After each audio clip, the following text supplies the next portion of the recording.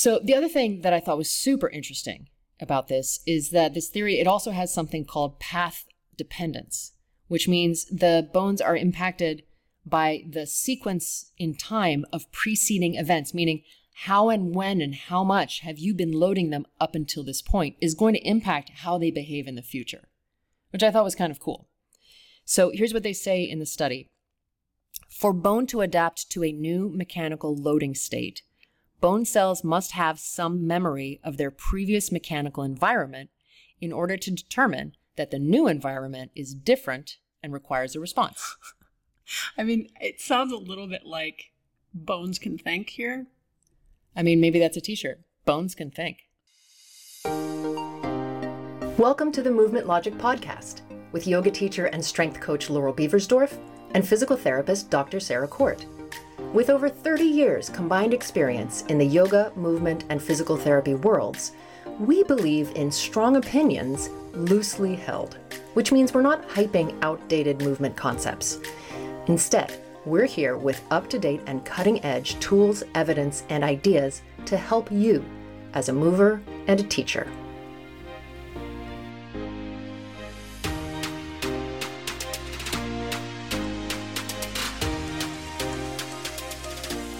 Welcome to the Movement Logic Podcast. I'm Dr. Sarah Court, physical therapist, and I'm here with my co-host, Laurel Beversdorf. Hello. Today's episode is about the in-betweens, as in, how much time should I leave in between bouts of heavy lifting or bouts of impact training for maximum benefit to my bones? And how much time should I leave in between bouts of activity? And why is this episode called Bone Cells Get Bored? So that's something called cellular accommodation that we're going to talk about, and periodization. And was it another one that began with a P? Programming. There we go.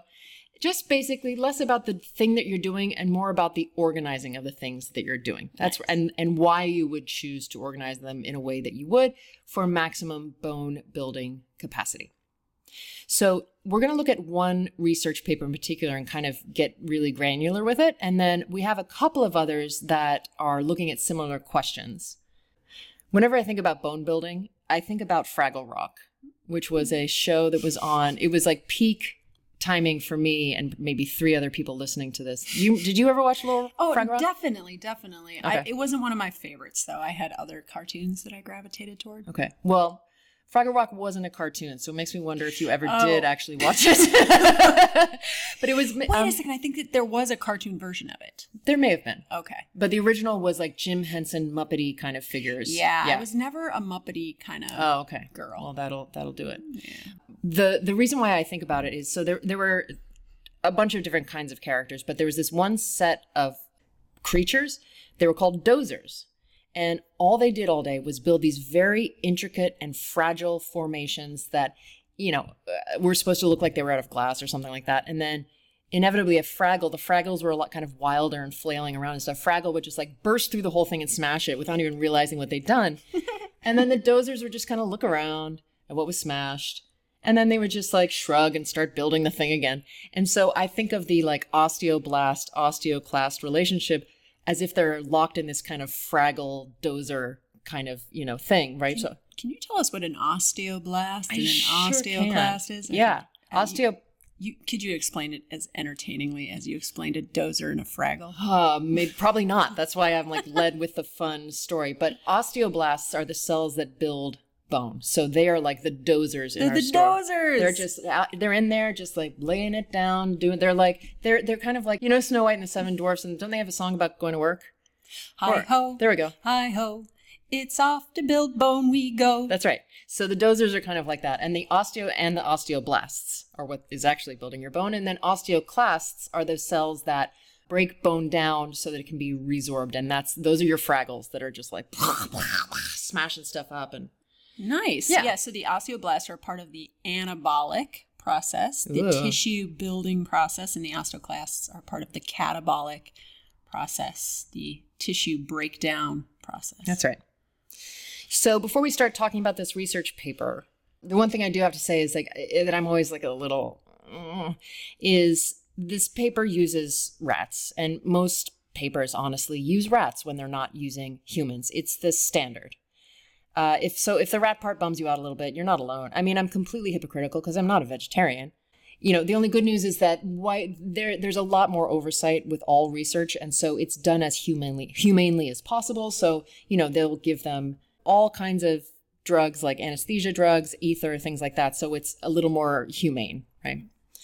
Laurel, can you give us a quick primer, or primer, as some people say, which I don't understand because it's not a prim number, it's a prime number. But anyway, can you give us one on bone cells? Sure.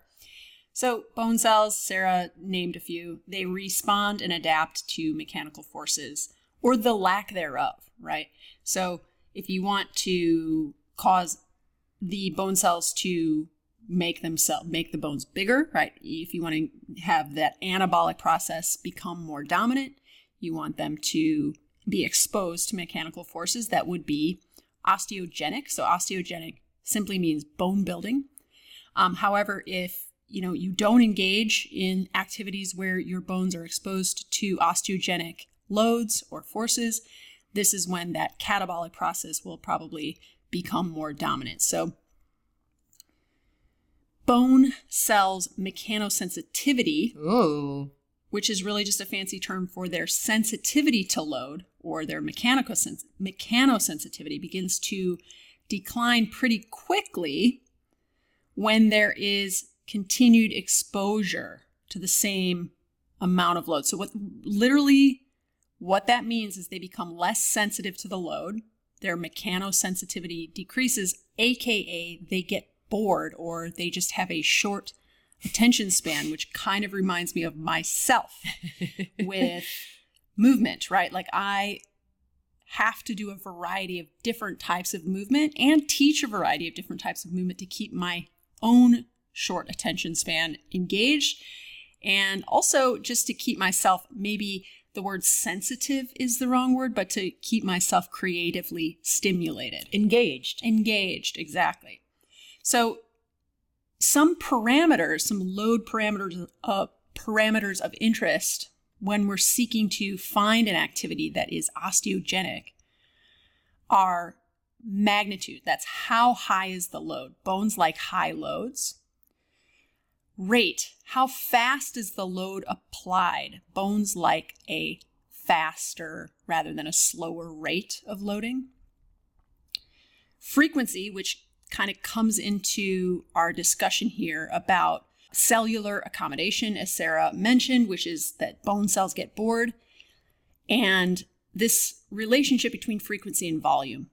So basically volume is how much you're doing, and frequency is how often you are, for example, if it's food, how much food you're eating versus how often you're eating, okay? So frequency, it's going to depend for your bones. We'll hopefully unpack that in context throughout this episode. Impact, your bones like high impact versus low impact. Duration, your bones like duration in not too high of amount, all right? Because again, they get a little bored, so we'll talk about that. And then dynamic versus static, your bones like dynamic loads versus static loads. Finally, variable versus repetitive. They really love variety. Okay, so when you hear they like high loads, they like fast rate of loading, they like high impact, and they like dynamic loading, and they don't like the opposites of those, hopefully you can see why yoga's not osteogenic, okay? Because yoga's low load, it's slow rate of loading, it's low impact or no impact, in fact, and it's a largely statically performed exercise, meaning we hold poses, okay? And so if your activity meets some of these requirements for bone growth, there's a good chance that it could be osteogenic under certain circumstances. But yoga doesn't really meet any of them.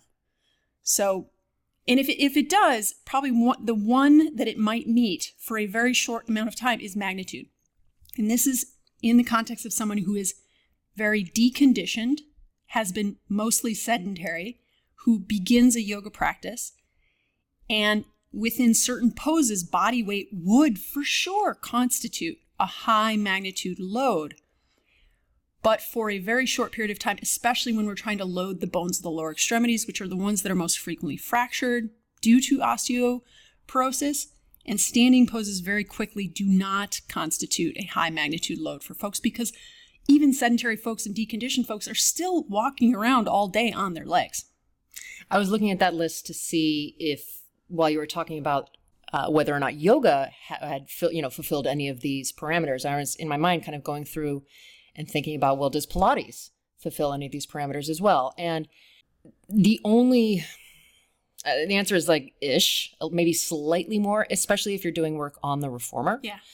But really the same thing, magnitude is going to be pretty quickly overcome, even with your on the reformer and using, maybe all the springs for an exercise.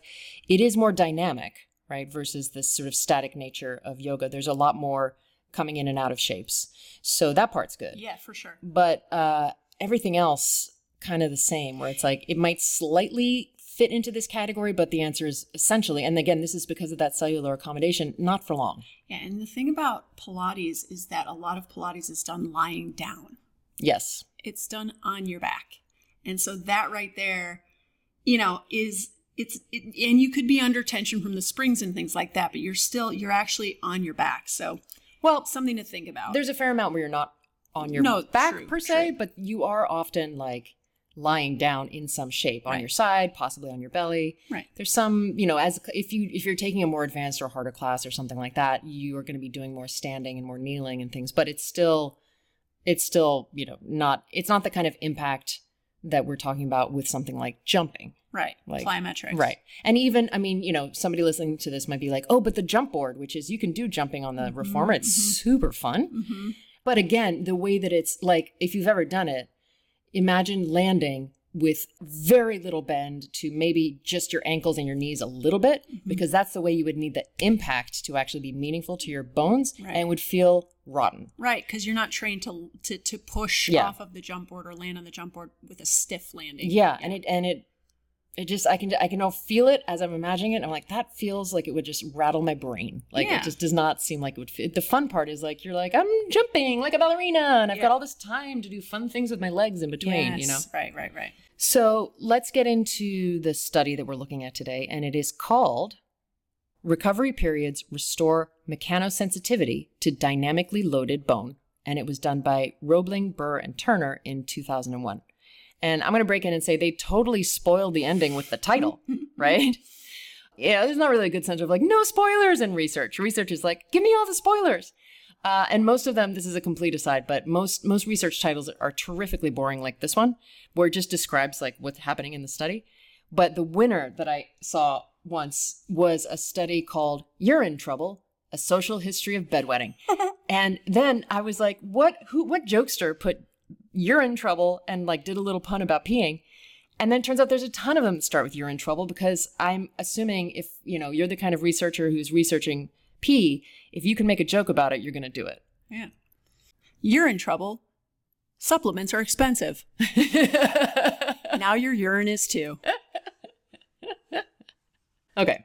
So this study has nothing to do with urine, fortunately for all of us. So again, it's about recovery periods between loads of bone and what happens when we mess around or look at those parameters.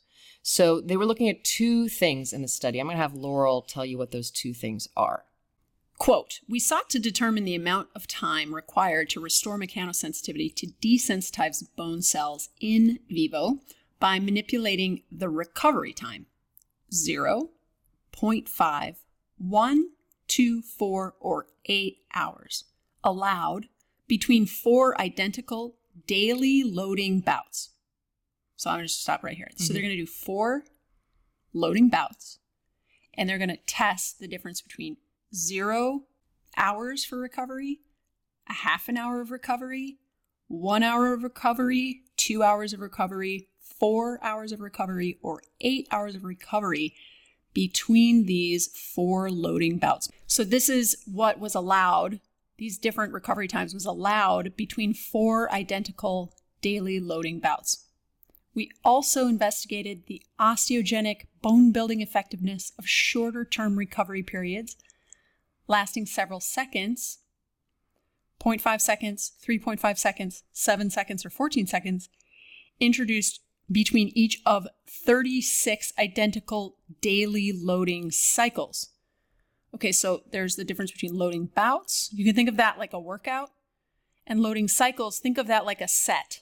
So what they're trying to figure out is there an amount of recovery time between the bouts of loading that is ideal to allow the most mechanosensitivity of the bones to occur? Because we already know that they decrease in mechanosensitivity after being exposed to a certain load. And then how much time does it need before it's ramped all the way back up to full bore again, right? In that first one. And the second thing, they're looking at how much time, as you said, between the individual like sets or reps of what you're doing. And so to make this clear for you guys listeners, because they did both of these in one paper, which is kind of unusual, but what they refer to as the long-term recovery experiment, that's the one that's like the hours of recovery. Mm-hmm. And then the short-term recovery experiment is the seconds of recovery, right? So if I'm referring to the long-term recovery or the short-term recovery, that's what I'm referring to. What I really, really liked about this experiment, more than a lot of things, is how well it was designed. I can get a sense of like, I'm trying to describe what it feels like to read a well-written paper. You're just like, thank you. Like, because you're not reading it being like, well, you're not nitpicking for what they did wrong, because you're like, every time you have like a what about the next sentence answers it kind of a thing. You can visualize everything that they did. It makes total sense. You don't feel like they're leaving things out or just kind of glossing over things. Yeah. Like, it was very kind of systematic, like exactly step by step, here's what we did. Which is, that's what research should be. So they really covered their bases well. One of the things they did was random allocation. So for the long-term and the short-term experiments, the rats were randomly allocated into one of three groups. The bending group, which is the one getting the load applied, something they called sham bending, which I'm going to go into in a second, or no loading, which is the control group where nothing happened. So Laurel, why do we care about it that it's random allocation into groups? Well, you don't want a human imposing their bias and selecting the rats they want to put into each group, because humans are inherently biased, and researchers, obviously like anybody else, they want to get the results that they expect to get, right? And show the thing that they're trying to show, maybe if they're trying to show something, right? So if it's random, we leave it up to chance, and that way we eliminate human bias. Nice. So the bending group, they use this really specific machine that's been previously designed and used scientifically. Like, this is another thing. This is where I'm going to get super nerdy, but like, if you're using a machine or a tool in your experiment, you want one that has been shown in other experiments to be really good at what it does. They used a machine that's been shown to be reliable. And so this machine would apply a certain amount of bending force to the right tibia bone. And then there was a group called a no-loading group, which was the control, meaning they did not receive any bending at all. And then this is also why I'm like, they really just went the extra mile. So they had this group, they called it the sham bending group, where the tibia was placed in, I'm not sure if it was the same machine or just, or a different one, but the amount of pressure applied was only the amount that might kind of irritate the soft tissue, not enough to load the bone, because they have to cover the bases. And so somebody could come in and be like, well, how do you know that it was the load to the bone and not the load to the soft tissue that was, you know what I mean? Like, you have to get that kind of granular. And then, so they did that in case something to do with the irritation to the soft tissue was part of that mechanosensitivity. Right on. They also used the left tibia on each of the animals as like an internal control to compare to the right leg that was being tested, right? So it's impossible to control for everything. Well, so Sarah, what's the importance of the control group? So you asked about randomization. So yes. What's the importance of the control group? Thank you. The importance of the control group is that you then have a group of people or rats who are not receiving whatever the intervention is, so that you can say that very clearly it's the intervention that made the change, not just the fact that they were rats. And then also this other sort of half control group, this sham group, where they're getting part of what was happening to the loaded rats, but not enough, right? So then we've got to like, well, is it nothing at all for the control? Does that make a difference, or does it make a difference if we sort of load the soft tissue and like irritate the soft tissue a little bit? Is that going to do anything? So they're really covering for all these different possible variables. Mm-hmm. You know what study doesn't have a control group? Well, I can think of two. I can think of several, but yes. I mean, so Lauren Fishman's 12-minute daily yoga regimen reverses bone loss, right? And also all of the research put out there by OsteoStrong. Okay, fair enough. It's true. Okay, so after 16 days, for both the long-term and the short-term experiments, they euthanized the rats, and then they did a cell studies on their tibia bones, and they ran a bunch of different kinds of statistical analyses on all of the information, a whole series of different ways, including the left leg relative to the right leg on all of the rats, different groups against each other. And so this is what they found. For the rats that had the load applied to their right tibia, there was no significant difference in the left tibia, which had the recovery time, but no loading, which tells us it wasn't just the recovery time which impacted the bone growth, it was recovery time between loads. And this is why I really like this study. It's very elegantly designed. It's like, it leaves no stone unturned, right? Pretty much. And then in the long-term recovery study, they found that the rats who had 8 hours of rest between loading bouts, so the maximum period that they studied, they had a relative bone formation rate of 125% compared to the 0-hour rest group. Wouldn't you like to do something 125% faster? Hell yes. Like anything. Yes. Better, faster, more efficiently, all of those things. And then 102% relative bone formation rate in relation to the half-hour rest group. Wow. Yeah. Then what they did was they sort of took the curve of the bone formation based off of the like 0, half an hour, 1 hour, 2, and they graphed it. And then they plotted the charts and extrapolated past the 8 hours based on how the curve of the chart to see if even longer than 8 hours would potentially be better. And they said that there's no clear benefit to going longer than 8 hours. But, again, this is an extrapolation of their data. It's not direct finding from the study. Okay, I just want to pause for a second here. So we're talking about rats. We're talking about rats that have been sedated. Mm-hmm. We're talking about a form of loading that is creating bending forces at the bone. Mm-hmm. Okay, so this bending force at the bone is causing the rat's bone to make itself stronger, right? Yeah. There are two ways that we can make our bones stronger as humans. Mm-hmm. One is in this way of creating a bending force, and we get that through impact, specifically the long bones. So when you jump off of a box, you land on the ground, you can't feel it or see it, but whether you realize it or not, your long bones bend a little bit. And so to the bone gets this message that it needs to get better at resisting that bending force, so it makes itself stronger. But another way that we send our bones a message that they need to get stronger is we strength train. Mm-hmm. Okay, so impact and strength training kind of make your bones stronger two different ways. Impact has more to do with ground reaction forces. So when you hit the ground hits you back. It kind of pushes back up against you. Your bones bend. Your bones then get better at resisting bending, right? With strength training, these are joint reaction forces. So you're lifting a weight, your muscles are contracting, your muscles produce an enormous amount of force relative to like even what you can feel. Like muscle force is very, very high. And so that force is transferred from the tendon to the bone, and the bone experiences force in a very different way then. So it's more of a pulling force that still causes strain to the bone, but it's different. And I want you to visualize how it's different because, when we say like these rats rested 8 hours between bouts, okay, that's kind of like saying they rested 8 hours between workouts, mm-hmm. right? Because this is the long form rest that we're talking about. It's not the rest between sets or the rest between cycles. When we do activities like impact training or strength training, typically we take longer rests between bouts, between workouts, because we're not sedated with a machine bending our bone.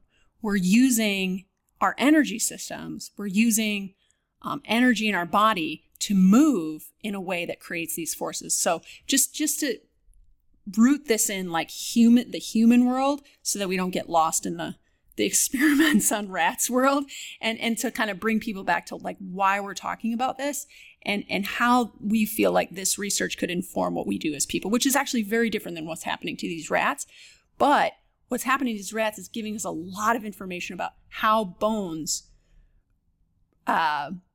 respond to force, how bones grow, and how bones remain sensitive to the input that makes them want to grow. Thank you for that. So they also compare that 8-hour result to a prior experiment that looked at a 24-hour result. So a different experiment that did the same thing but kept 24 hours instead of 8 hours.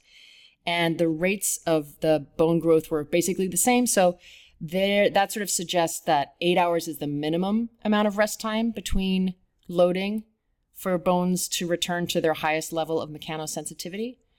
And they also found from the data that even a half an hour of rest is better than no rest at all. And in terms of like, rooting that in real life, since we can't extrapolate this really to strength training because, as Laurel explained, it's not the same type of load to the bone. We can extrapolate it to the way that bones are stressed with impact training. I don't know many people that are doing like really hardcore impact training and then 8 hours later they're doing really hardcore impact training again. Maybe I'm sure there are people, but I think they're being prescribed it potentially if it's found that they're safe to engage in impact training and they need to build bone. Like I've heard like a common protocol is to do 20 jumps or 20 bouts of 20 repetitions of impact, take 4 hours rest, do another 20. Oh, interesting. 4 hours rest, another 20. The 8-hour time period between more than 2 bouts is unrealistic for the human sleep cycle. Right. So 4 hours maybe it was the thing they determined would be doable because humans tend to be awake for at least 12 hours. So you would wake up, maybe, I don't know what they're doing. So don't take this protocol and think that like you should now start waking up and jumping off of your bed 12 times as soon as you wake up or whatever. But it seems like there may have been a morning, afternoon, and evening that makes sense. Bout of exercise with that 4-hour time period in between so that the bone cells could resensitize. And it's interesting. I wonder if I'd be curious to know if that 4 hours is the sort of like, this seems reasonable for a human versus we know that longer periods of rest are going to allow for more mechanosensitivity. So what's the longest amount of time we could tell them to do, Yep. But the bottom line is like any rest is better than no rest for getting your bones to return to their optimum level of mechanosensitivity. Yeah. And so when we think about impact heavy activities, and I don't mean heavy impact, I mean activities that utilize impact as sort of an inherent feature of the activity. So we could say jogging or running, right? Sprinting. Let's compare those, right? So jogging is low intensity. Running is maybe moderate intensity. Sprinting is high intensity. So we're looking at impact, okay? When we jog, we do low intensity impact and we can go for a long time because we're jogging. And a long time, I mean more than 100 cycles, right? Because your bone cells are going to get bored. Running, it's higher intensity, it's moderate intensity, but again, when we go running, we're probably running more than 100 steps, right? Then there's sprinting, right? Sprinting is high magnitude, so that's osteogenic, and you're not sprinting for probably more than 20 seconds unless you're elite, right? Right. And even 20 seconds is a little bit of a stretch. I'm trying to think of last time I sprinted for 20 seconds and I'm sure I passed out, but sprinting is actually something you should probably prepare for via the process of progressive overload. And I've been doing more sprinting, and I have to tell you, like, I can stay pretty fast for about 10 seconds, and then 15 seconds it starts to get hard to stay fast, and then around 20 seconds I'm already running a lot slower than I was at the start line. So I don't know how many steps that would be. I've never tried to count, although I will the next time I'm asked to sprint. That because I have to be asked to sprint. Well, of course. I'm not just going to go do that on my own. I don't even have to be asked. Someone would have to be chasing me for me to sprint. Although, with that said, probably I should start sprinting. So it's a very osteogenic thing to do. Yeah. But with that being said, you can see then how sprinting would fulfill the requirements for osteogenic activity, not only because it's high intensity, but with this idea of high intensity comes this additional idea of limited loading reps or whatever you want to call them, limited impact instances, because you can't keep going at that intensity for longer than, say, 100 steps. So what sprint training might look like, if you're going to use sprint training to load your bones, would be sprint and then rest a long time, and then sprint and then rest a long time. And that long time might be a couple of minutes, or you might just take a sprint in the morning, a sprint in the afternoon, a sprint. I don't care how you do it, but the idea here is we want to resensitize our bones. We're going to maybe rest even longer. Okay. I mean, I'm still trying to wrap my brain around a world where I'm sprinting, and then the idea that I'm sprinting 3 times a day really seems like a big ask. Well, let's use this more as sort of like this rat experiment. Of course. Let's extrapolate out. So we could take any number of impact-rich activities and apply this same idea of building in time for your bones to become resensitized. Yeah.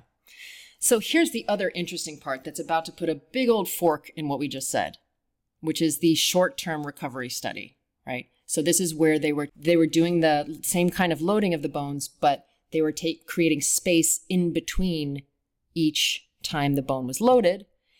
And what they found was bone formation rates were 66 to 105% higher in the 14-second group than in any of the other times, which again were 0.5 seconds, 3.5 seconds, and 7 seconds. And then they talked for a while about how, we don't know, I think it was, they said they were basically like, we don't know at what point between 7 seconds and 14 seconds is the top out. Like maybe it was 10.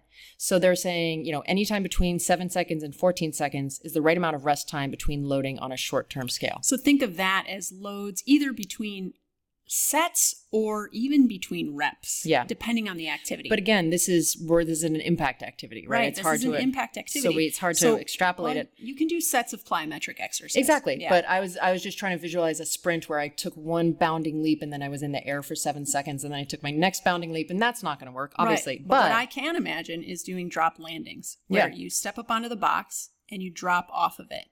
And then you take your sweet time getting back up onto the box. Exactly. And you drop off of it.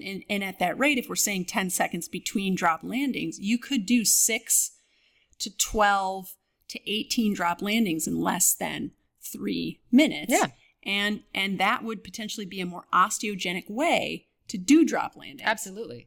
And you wonder as well, I mean, I don't know. In CrossFit, do they do like drop landings for time? Are you then running back on top of the box, or is it generally sort of like, do your drop, whatever? CrossFit is probably incredibly osteogenic in many instances, but in CrossFit, we're more likely to be doing box jumps. And in our plyometric exercise, we talked about how box jumps are not great for impact. Right. Because you're jumping from a lower surface to a higher surface. So the impact you're getting when you land on the box is actually so much lower than if you were to step up onto the box and jump off of the box and land on the floor. Typically, you step off of the box and you jump back up onto it with 2 feet. Okay. I think you should do the reverse, right? Yeah. You should step up onto the box and then jump off of it with 2 feet. Yeah. If you're looking to build bone. Right, exactly. Okay, so here is the conclusion that they wrote in the paper.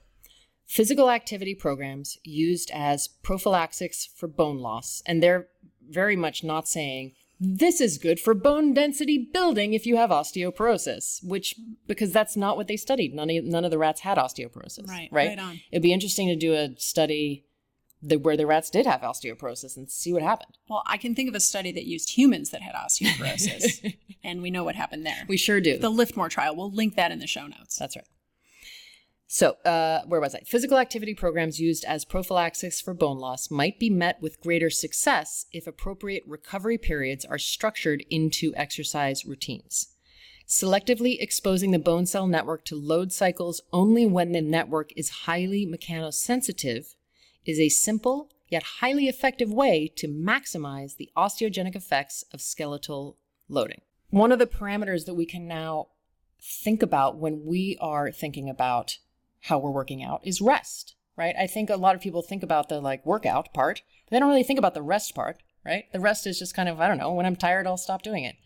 Laurel, can you tell us more about program design and rest and how you might now include that in the way that you work out?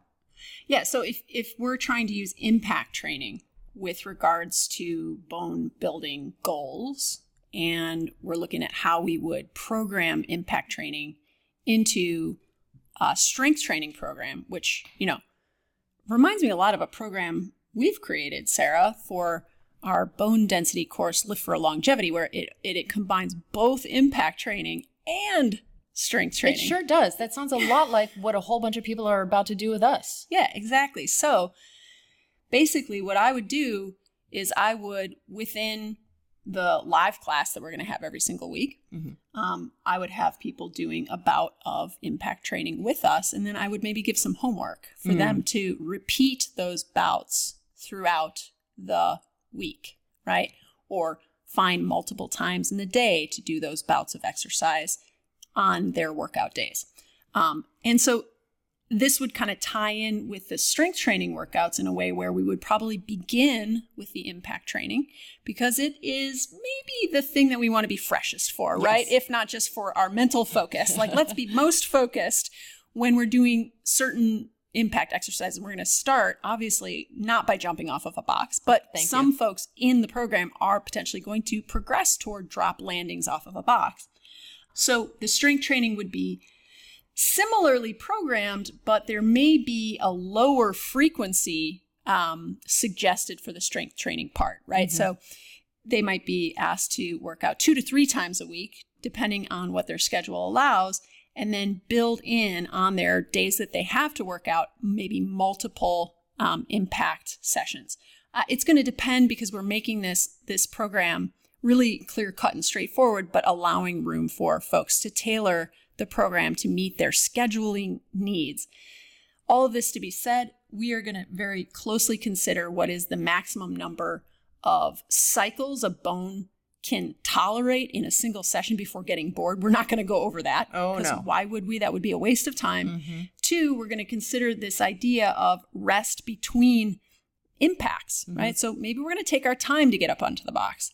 And 3, we might encourage people to do a little homework. Definitely. Okay. So the second study that we're going to discuss is our friends Roebling and Turner again, this time in 2004. And this study design is a little bit different, but it's interesting. It's still looking at rest time for improving mechanosensitivity, but this time the parameters were on a bigger time scale. So there were 3 groups. The group 1 did 5 weeks of loading and then had 10 weeks off. Group 2 did 5 weeks of loading and then it had 5 weeks off and then they did 5 weeks of loading.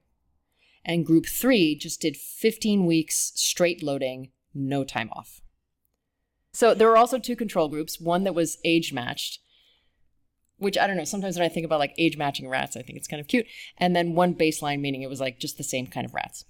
And again, I love the design here because instead of doing just group 2 and group 3 against each other, which would help you see if taking a break, right? Because group 2 does work, rest, work over 15 weeks and group 3 just works straight through. So that would be a pretty commonly designed study where it'd be like, well, one group took a break and one group didn't, right?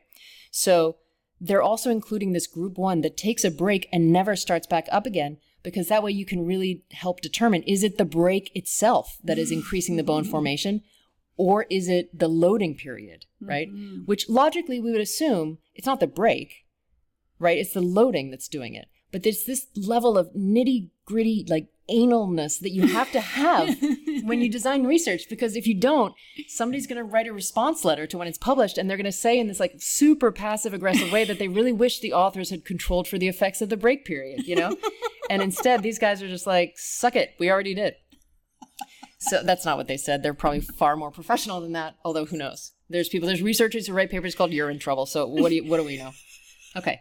So for all 3 groups, for the first 5 weeks, they had the same amount of osteogenic response to loading, which is not surprising because they were all getting the same thing, right? So that's what you would expect.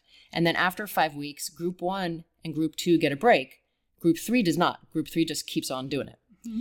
So then this last 5 weeks is where it gets interesting because group 1 is no longer getting any loading, so we wouldn't expect anything to suddenly change. Group 2 had 5 weeks off and then started loading again for that last 5 weeks, and group 3 had been loading the whole time. So between group 2 and group 3, it was group 2, the one that had a 5-week break before starting up again, that showed significant bone formation increase. That is super cool. Yeah. They also said that they found group 2 showed greater work to failure improvements, which I'm not sure what exactly that means because this was only like a summary of the paper. I didn't get to see the whole paper. It was behind a paywall, but I'm assuming that it meant that they could do in the loading workout, their work to failure improved, meaning like, well, that's if you can work in strength training, if you have improvements in your ability to work to failure, that would mean you are more reps, more capable of getting closer to failure. Yeah. But this probably implies breaking of a bone. Mm-hmm. So their bones then obviously got stronger is what's being suggested. And so what that means is that their bones were less likely to break. So they also stated that they found that long-term waning in mechanical loading over time was not due to age, right? Which is important. And I'll tell you why in a second. So I don't have full access to the paper here. I can't say how they came to that conclusion or, if we think that the study, warranted that conclusion. But there is also prior research that backs this up that shows there is no conclusive proof that an older skeleton loses its mechanosensitivity, which is fantastic news. That is fantastic. Now, that doesn't mean that an older skeleton has an easy of a chance of getting itself stronger than a younger skeleton. Okay, because we have to go back to this idea of anabolic and catabolic processes that are happening constantly in the body. When you're building tissue, your anabolic process is outpacing the catabolic process. When you're losing tissue, the catabolic process is outpacing the anabolic process, right? When you're building capacity, anabolism wins. I love anabolism. When you're becoming deconditioned, catabolism wins. Oh, no. Okay, so younger folks are already more likely to be anabolic dominant. Yes. Their body is growing itself stronger very, very easily. It doesn't necessarily mean it's because their bones are more sensitive. It means that catabolism has not sped up. Right. When you get older, and as soon as 50. Well, age 30, I think. 30 is when you start to lose. Age 30, when we start to lose muscle, lose bone. And then by the time you're perimenopausal and around the time of menopause and postmenopausal, just that catabolic process has accelerated. So you may have to work harder to maintain / build only because you're fighting against that natural progression of aging, which is the more rapid loss of tissue, strength, tissue, constitution, right? So, but your bones are still sensitive. Yeah, that part's nice because yes, you maybe have to work hard because you're sort of like pushing it back against this tide, but it's like, if you're thinking about it like turning on a faucet, it's not like you turn on the faucet and just a few drips come out or something. Like exactly. The same amount's going to come out of your faucet. Everything's still working. Yeah. Everything is still primed for you to be able to make a change. Yeah, your bones are always excited to build more bone. Exactly. They're super excited. Can we get a t-shirt with excited looking bones? And it just says, we're excited to build ourselves bigger or something. Like you'll come up with a funnier way to say it. We're so excited. It can just say we're so excited. We're so excited. We'll workshop it. Okay. So then there's this third study that we looked at. Our friends Roebling and Turner at it again in 2004. Again, they were just rocking the early aughts with their research. Do you think there's any way at all, Laurel, that either Roebling or Turner are listening to this podcast and that they're hearing how much free publicity we're giving them? And do you think we should charge them for this free publicity? Maybe they could give us their research paper for free. Oh, that would be a nice freebie. I'd consider that adequate payment. Oh, wow. I want more. I'm just kidding. Researchers. I know, they have no money. That's the whole thing. Okay. So this is a different study. But it's interesting and relevant. So this study is about figuring out a mathematical model to determine how bones react to loading. So previous models use something called a minimum strain effective threshold, meaning they had this the model of how the idea, right? A model is not a fact. It's just like, well, this is how we think it's happening. So the previous models use this minimum strain effective threshold, which suggested that the load would have to get to a certain point before it was going to have any effect on the bone. right? And so they were like, low load, it doesn't hit that threshold, it's not going to impact the bone. Higher load gets past the threshold, it's going to affect change on the bone. And so what this study is proposing is a totally different model based on the principle of cellular accommodation, and that bones respond to load according to this principle. So let's step back a second and define cellular accommodation. So cellular accommodation is a way to describe the behavior of the bone cells based on what they are being subjected to. Bones generally respond to changes in their environment, whether it's more load or less load, or more, anything. Different direction that the load is applied. Rate of loading, faster or slower. Duration of loading, frequency, longer or shorter. Right, we had a whole list in the beginning, didn't we? There it is. There it is. So, but when something is in a steady state, meaning it may still be going on, but it's not changing in any way, they eventually accommodate or grow accustomed to that steady state, and they aren't impacted by it anymore to produce more bone, right? So that's cellular accommodation. They've grown accustomed to whatever the thing is that you're doing. The steps while you're jogging. The jumps with the jump roping. The amount of weight that you're lifting, right? Any of those things. So the other thing that I thought was super interesting about this is that this theory, it also has something called path dependence, which means the bones are impacted by the sequence in time of preceding events, meaning how and when and how much have you been loading them up until this point is going to impact how they behave in the future, which I thought was kind of cool. So here's what they say in the study.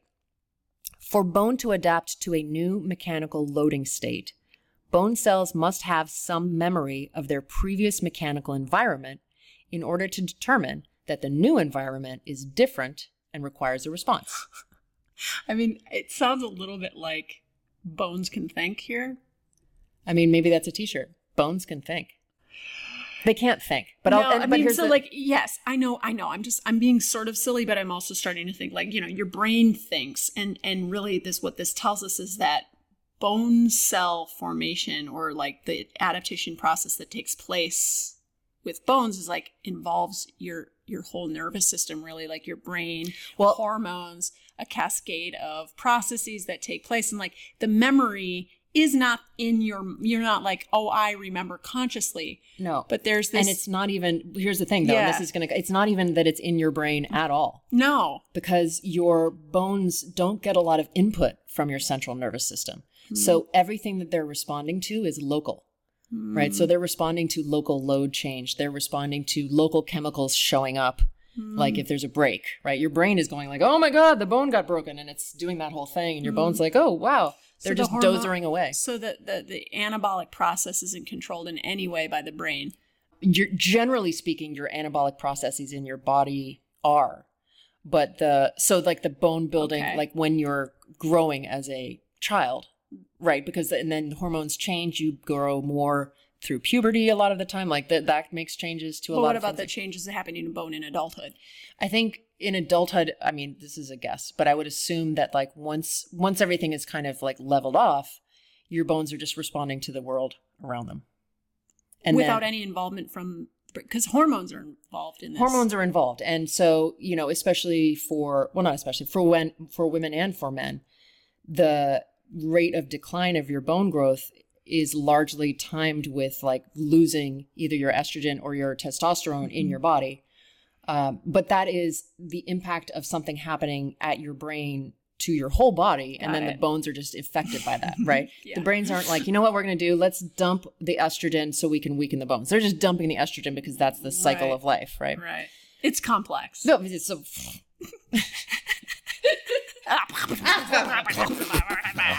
That's my way of saying, indeed it is.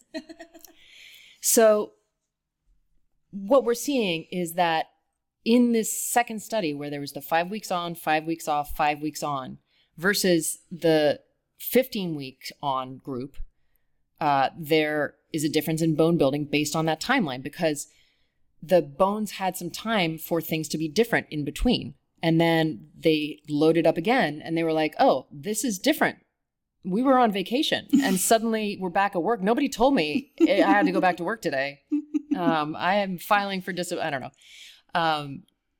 Right. So the reason, and this is what we were just talking about, the reason why bones are so impacted by changes in load is that they're not very well innervated, which is good for us because it means they don't like hurt, especially. Right. And I've heard that the outermost layer, the periosteum, is but like deeper. Yeah. It's deep into the bone itself. It's not. Yeah. So they're not receiving a lot of signals from the brain telling them what to do. So they're very dependent on the local input that their bones are receiving. So when a bone asks, what is happening to me right now? The best possible answer always is something new. Nice. So conservatively, which is the only way you should talk about research, because none of us is a statistics expert, unless you are. No, I'm not. Not me. Here's some takeaways. You want to tell us about some of the takeaways? Oh, sure. So takeaway number 1, rest is important for bone building because if you just do steady state loading, your bone cells get bored. Rest can exist both in the immediate short term, like rest between reps or rest between instances of impact. It can also happen in the middle term. So how much time between workouts in a week? And then it can also take place in the long term, the number of weeks to months on or off. And this relates to a topic we'll get into here pretty soon, which is periodization.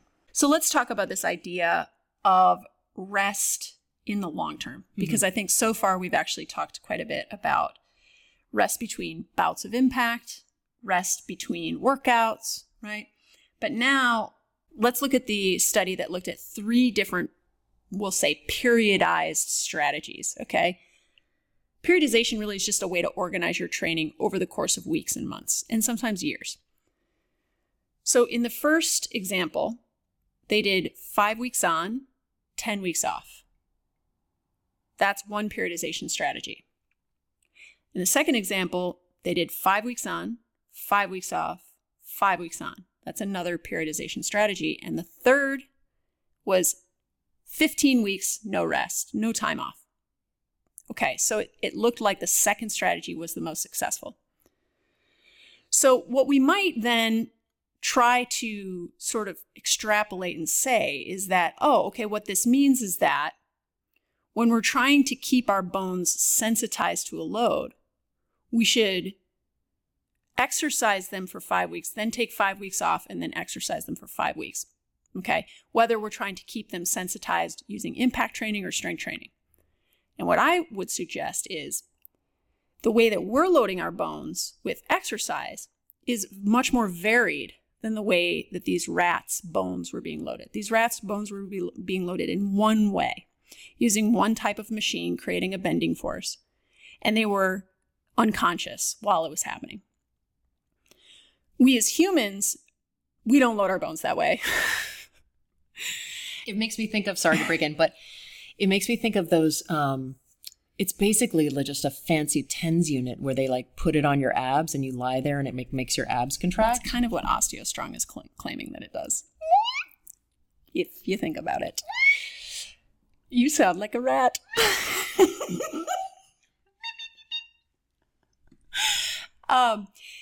What happens in the human world with bone loading is that we engage in hopefully some type of progressively overloaded program that's well designed. And typically we will do what is called a training block. And training blocks can last anywhere from 2 to 6 weeks. On average, they're about 4 weeks in length. What a training block does is it basically takes a number of workouts, right? Workouts are comprised of exercises that you repeat week after week after week. Let's just say it's like workout A, workout B, workout C. For 4 weeks, every week you do workout A, workout B, workout C. And then after those 4 weeks are up, you change the workouts. So now workout A is a different set of exercises. Workout B is a different set of exercises. Workout C is a different set of exercises. And in so doing, you are probably changing a couple of things. You're changing the exercise, which means you're changing the direction that forces are being applied to your body. You're also potentially changing the load percentage, going maybe from lower to higher. And if you're steadily building from lower to higher over the course of an entire program, this is what's called linear periodization. But there's also something called undulating periodization, and lots of different ways actually to change it up with regards to load percentage. And there might be other things that you're changing as well. Like say maybe in one block, you're working mostly on strength endurance, but on the second block, you're going to now shift more towards strength. And in the third block, you're now going to focus on power. Okay. And that's typically how athletic programs structure their off-season, preseason, and in-season training to kind of accommodate for the competitive season or accommodate athletes' needs for the competitive season. So in our bone density course, Lift for Longevity, we are applying a linear periodization model because we're starting people, presumably many, from scratch, right? Mm-hmm. So we're going to actually start with really low load, high repetition, not really low load, but it's going to be lower, right, at its lowest. And you're going to be given workouts to do. Each workout will be different. And the reason for that, like you're going to do workout A and then workout B in a week. There'll be an option for a workout C as well, but all the exercises in both workouts are going to be different. So one of the reasons for that is because bones get bored, right? So we're going to apply different directions of force so you get more rest between bouts. And then after 4 weeks is up, we completely change out those workouts for new workouts, new exercises, and the load percentage might go up, right? So this is how we account for the needs of your bones, but it's also just really well-established way to program for strength as well, because it allows you to adapt to higher loads. It also allows for progressive overload to take place because we will be repeating the same exercises week after week after week, but then it also adds in this important element of variety, right? Variety and progressive overload go together like peanut butter and chocolate, because if we're only ever doing the same exercises over the course of months and months and months, muscles can sometimes be similar to bones, and that muscles too can become desensitized and you can kind of plateau. But as soon as you change the exercise and maybe also the load percentage, you can start to make changes again.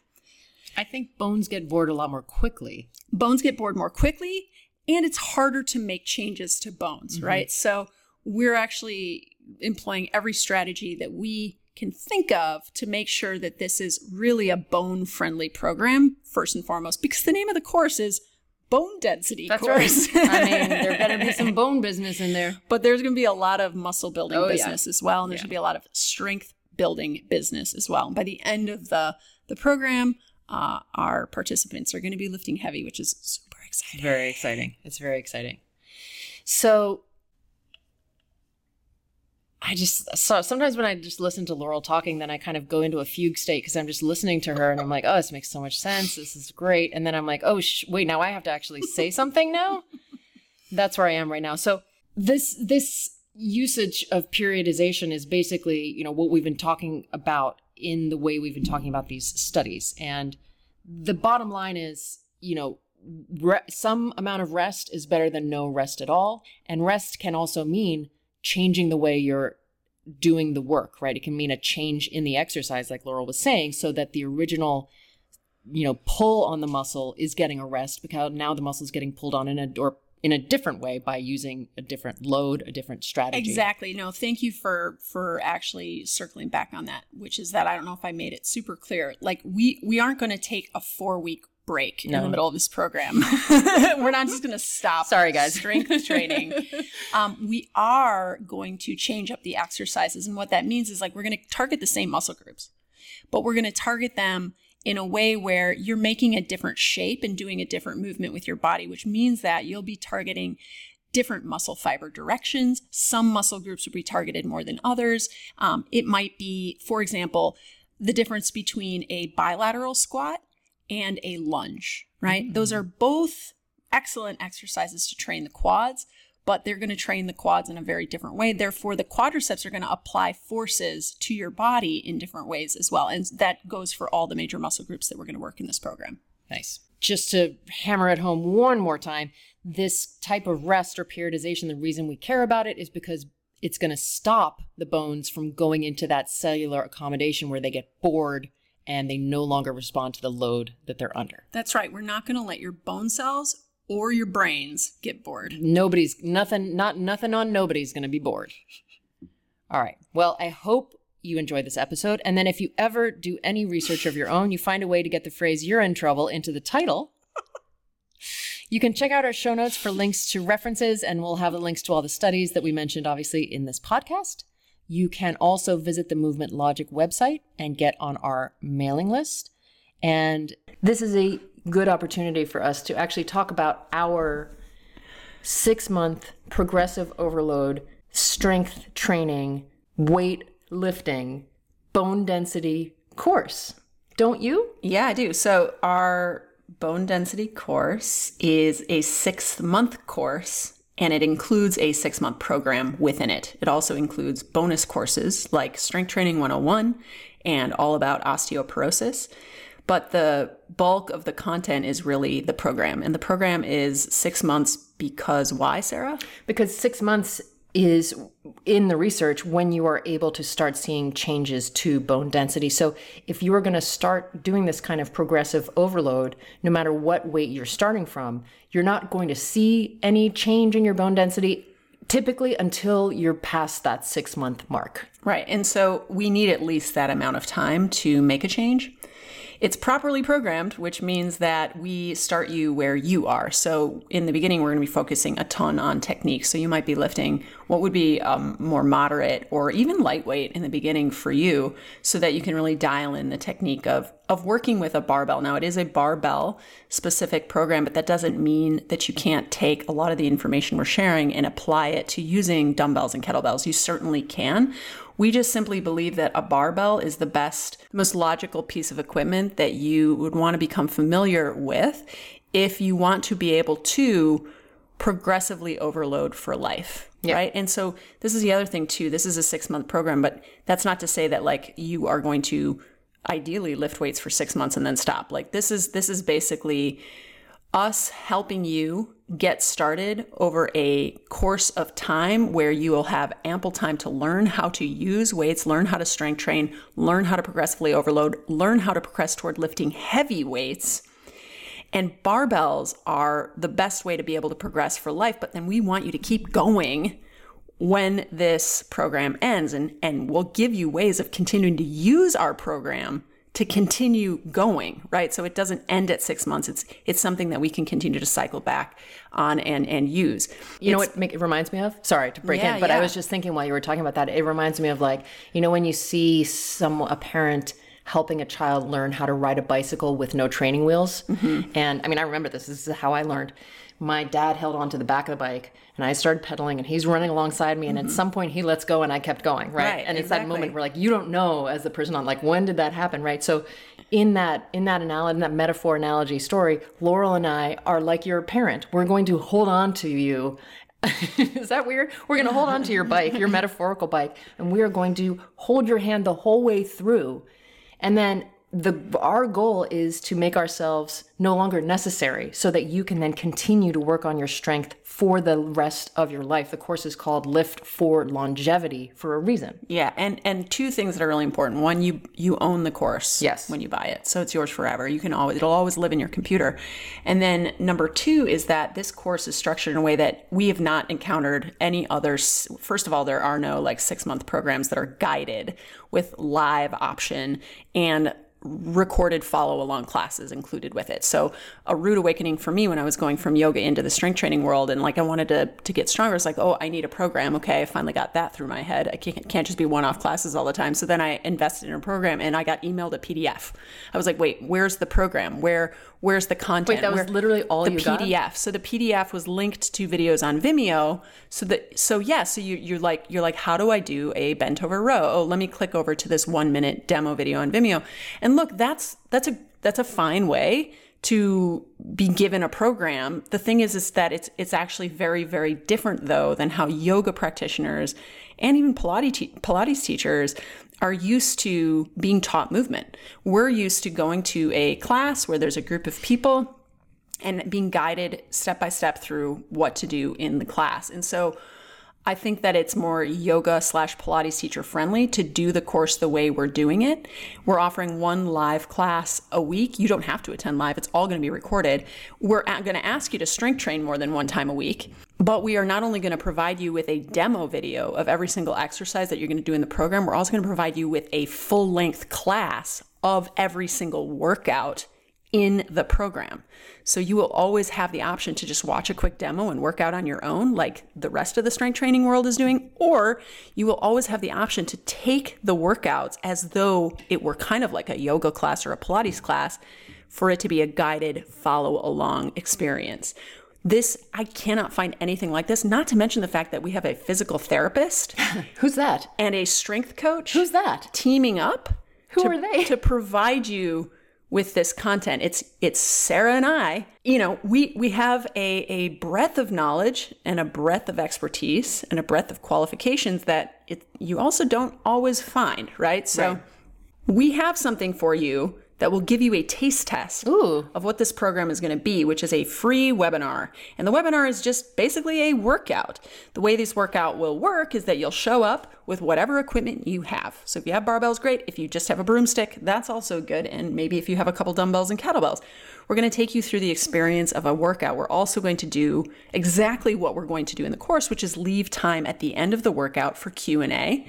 We're also going to do exactly what we're going to do in the course, which is provide individuals with form check feedback and take questions. So it's going to be very interactive and basically an exact replica or / it's going to be an example of how this program will be for you to take in its longer form. This is a free webinar. You get a 30-day replay. It's happening on September 14th if you want to attend live.